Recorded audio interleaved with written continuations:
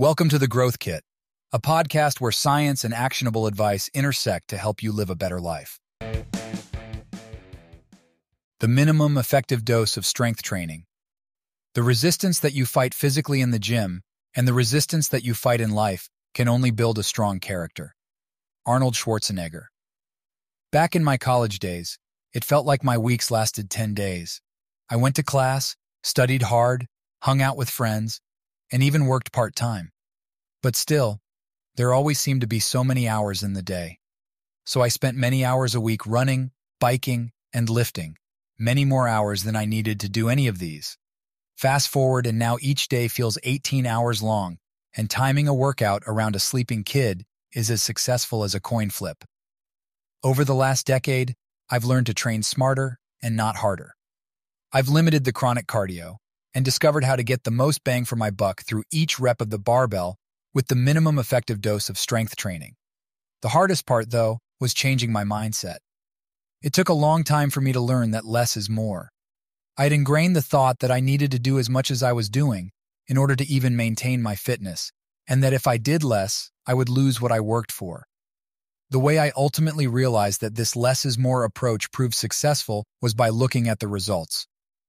Now I'm as strong as my 20-year-old self, and with only a fraction of the time lifting those weights. Strength training benefits. There's no shortage of evidence on how important it is to lift.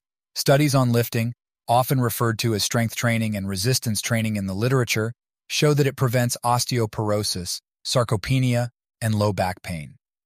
It improves insulin resistance, glucose metabolism, blood pressure, GI function, and body fat. And downstream from these factors lie metabolic diseases, such as hypertension and heart disease. Plus, lifting decreases the risk of cancer and diabetes in just 30 minutes a week. It also improves your brain health. Strength training enhances memory, executive function, the quality of your sleep, self-esteem, and it helps to manage your anxiety and overall mental health. And the cherry on top is that you're not only stronger and have more muscle mass, but you look better. The benefits of lifting don't discriminate either. Whether you're a male or female, young or old, weak or strong, or athletic or a motor moron, you will become healthier. Simply moving heavy things periodically can profoundly improve your quality of life. So what's the catch? Effort and discipline. If the benefits of resistance training were captured in a pill, then everyone would take it. But since it requires exertion and the slightest bit of know-how, only about 30% of adults do it. So how do we get you lifting? First, let's dispel some myths and get the excuses out of the way. In general, lifting isn't bad for your joints, your back, or your heart. You don't need machines or benches.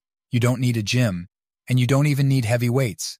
Most importantly, you don't need to spend 45 minutes in the gym 5 days a week to reap the rewards. You can achieve the minimum effective dose of strength training in significantly less time. This last point may be the most important factor, and one we'll dive into today. Sure, there are people who spend hours in the gym each day, but that's not necessary. You can attain the benefits of lifting by getting under heavy weights for as little as 20 minutes twice a week. Let's dive in. The minimum effective dose. I first came across the idea of the minimal effective dose when I read Tim Ferriss's book, The 4-Hour Body. He defines it as the smallest dose that will produce a desired outcome. To illustrate this point, he writes, "To boil water, the minimum effective dose is 100 degrees Celsius at standard air pressure. Boiled is boiled. Higher temperatures will not make it more boiled. Higher temperatures just consume more resources that could be used for something else more productive. There's a window of success with all endeavors, and the minimum effective dose is finding the very beginning of that window. As we move beyond the other end of the window, we are not only wasting time and energy, but are being counterproductive and hindering our progress. The minimum effective dose can be understood in many things such as caloric intake, cardiovascular health, productivity, meditation, sleep, supplements, medications, and sun exposure. This podcast will focus on strength training. From this standpoint, the minimum effective dose means the least amount of time spent lifting weights to achieve the health and aesthetic benefits. This post will focus on strength training. From this standpoint, the minimum effective dose means the least amount of time spent lifting weights to achieve the health and aesthetic benefits. This does not mean the least amount of effort. In fact, the minimum effective dose often means you'll need more effort for a shorter period of time. However, it stops short of leaving a sweat puddle on the floor when your timer hits the 20-minute mark. It also doesn't mean the optimal amount of lifting. Lifting more than this amount will provide greater benefits, but the ideal amount is very individualistic. So how do you lift efficiently without compromising effectiveness? What is the minimum effective dose for strength training? There are 4 general parameters to lifting: times per week, frequency; sets and reps, volume; the amount of force you use, intensity; and the rest time between the sets. Science being science quantifies each area to determine the factors needed for each to determine the minimum effective dose of strength training. Let's start with the frequency. Research on untrained but healthy older adults shows that it's possible to maximize voluntary strength in as little as 2 days of strength training a week. A separate study on well-trained men concluded that you can train as little as twice a week to achieve significant increases in strength. And a study on powerlifters determined that you can train as little as once per week to improve strength as long as the intensity of the workout is high enough. If your goal is to gain muscle mass, hypertrophy, then you're also in luck. Research shows that you can train as little as once a week as long as you get enough volume in your workout. Now let's look at volume. The research shows that you can achieve these strength and hypertrophy goals with a variety of combinations of sets and reps. The training sets and reps in these studies ranged from 2 to 3 sets per exercise at a 7 to 9 rep range, to 3 to 6 sets at a 1 to 5 rep range, to a single set of 6 to 12 reps.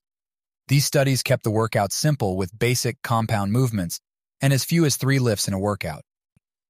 While it's possible to lift lighter loads for more reps in order to gain strength, the goal here is to do the minimum amount. Since the goal is to soak up the benefits in as little time as possible, then a heavier load with fewer reps will be more efficient. Now to intensity. Intensity appears to be one of the most important factors in achieving strength gains with limited frequency. The research concludes that the minimum effective dose for strength training ranges between 70 to 85% of the 1 rep max for loads. Using working sets, any set taken to failure, is more important for the trained person versus the untrained person. The untrained person benefits from a focus on technique and dropping the weights a few reps short of failure. Under the FAQ that we'll discuss soon, I break down how exactly to determine your intensity and 1 RM. But the long and short of it is, don't let all of these numbers get in the way of the true purpose of intensity. Make it hard. Use as much grip force as you can, which transfers more muscle contractions through the rest of the body, and lift the weight like it's the heaviest thing you've ever lifted. Given that the intensity is higher than the average workout, you should do a sufficient warm-up before exercising in order to avoid injury and get better contractile activation for improved performance. Finally, let's discuss rest times. The perfect amount of rest time tends to vary based on training age, fiber type, and genetics. The research shows that, when the training goal is muscular hypertrophy, the combination of moderate intensity sets with short rest intervals of 30 to 60 seconds might be most effective due to greater acute levels of growth hormone during such workouts. And a systematic review and meta-analysis showed that 1 minute was appropriate to have the greatest and most rapid effects on strength. Takeaway: you can get a very effective strength training workout in 40 minutes a week, spread out over 2 to 3 sessions. Make sure to use heavier weights and to perform compound, bilateral multi-joint movements to maximize your efficiency. The lifting routine that I'll discuss soon is the minimum. If you have extra time, then throw in another set or another exercise. If you have an extra day, take advantage of it. To reap the benefits of the minimum effective dose, start with a warm-up and focus on good form.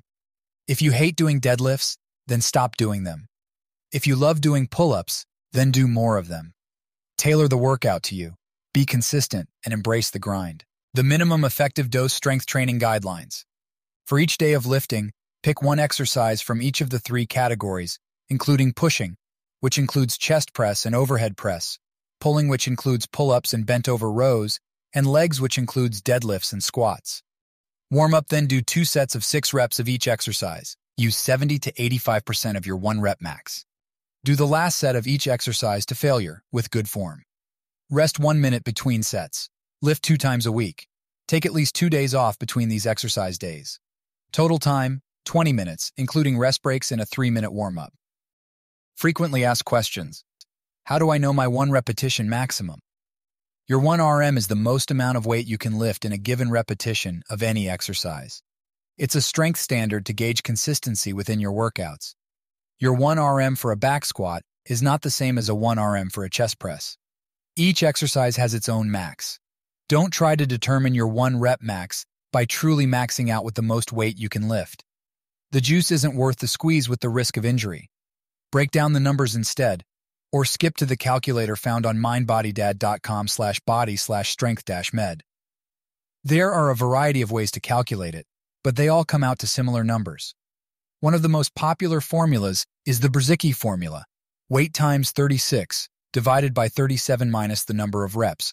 For example, if you squatted 150 pounds for 5 reps, then it would be 150 times 36 divided by 32, which would come to 200 pounds. So 200 lbs would be your 1 RM. Then you would calculate 80% of 200, which is 160 pounds, to do 2 sets of 6 reps of 160 pounds for the squat. I track my workouts through the FitNotes app, which automatically calculates my 1 RM and percentile breakdowns for each exercise. What if I don't have access to a gym or heavy weights? No problem. You don't need to rub elbows with bodybuilding bros to get the benefits of lifting. Simply use the heaviest weight you have. Yes, the 10-pound dumbbell will do. Instead of 6 reps per set, shoot for higher reps, a few reps short of failure per exercise. For example, if you're deadlifting that light kettlebell, then pump out 50 reps instead. If this high-rep approach isn't your cup of tea, then experiment with what is. Try plyometric movements instead. Do eccentric training to feed the burn. Use blood flow restriction (BFR) bands. What if I don't have time? If 20 minutes a couple of days a week is too much, then go the micro-workout route instead. Set a timer for every 30 minutes and knock out a set or 2 of each exercise. Do pull-ups from that door frame bar or squats with the kettlebell you have. Adjust your environment so that these things are close to you when that timer goes off so that you actually do them. Thanks for tuning into the Growth Kit podcast. If you enjoyed this episode, please subscribe and leave a review. You can check out my website at mindbodydad.com and subscribe for more weekly insights sent to your inbox. You can also follow me on Instagram and Twitter at mindbodydad.